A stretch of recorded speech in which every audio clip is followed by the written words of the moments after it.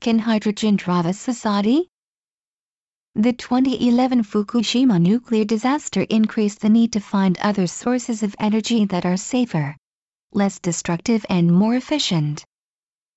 With the better-known renewable sources of energy, such as solar, geothermal and wind energy, another relatively clean form of energy transfer and storage is being explored in Japan: hydrogen fuel cells. The government and industry should continue exploring ways to develop the infrastructure necessary to utilize hydrogen fuel cells, despite the many difficulties involved. Hydrogen has potential for a number of reasons. It is abundant and easily combines with other elements. It is already present in many of the most important organic compounds. It is relatively easy to separate from other hydrocarbon compounds, and the combustion of hydrogen releases a high amount of energy. Most importantly, it is clean since it produces much less carbon dioxide during production and none at all during use. In fact, the only byproducts of hydrogen fuel cells are water and heat. Hydrogen fuel cells have been used by the American aerospace program since the 1970s to propel rockets and space shuttles into orbit. The United States and other major energy-using countries like China and India are pursuing hydrogen as one element in a cleaner system for energy production, storage and consumption. Even though hydrogen-based fuel cells are well developed, and many are in use in limited areas, a full-scale system of production and supply is far from complete anywhere.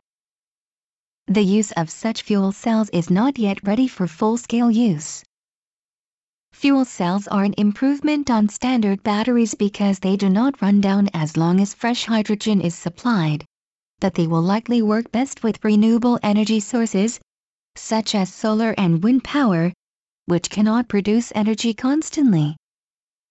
Japan would do well to work with other countries to establish the groundwork for integrating hydrogen into its total energy infrastructure. Serious problems with hydrogen and fuel cells remain. Hydrogen stations are not easy to set up. Hydrogen is highly flammable in its pure form, which makes it hard to handle in densely populated areas. Hydrogen also takes up a large volume of space, which means inefficiency in production, storage and transportation. Those inefficiencies will be expensive in Japan because of space limitations. As a result of the Fukushima disaster, though, the Japanese public is likely to accept new energy sources that are reasonably affordable and green.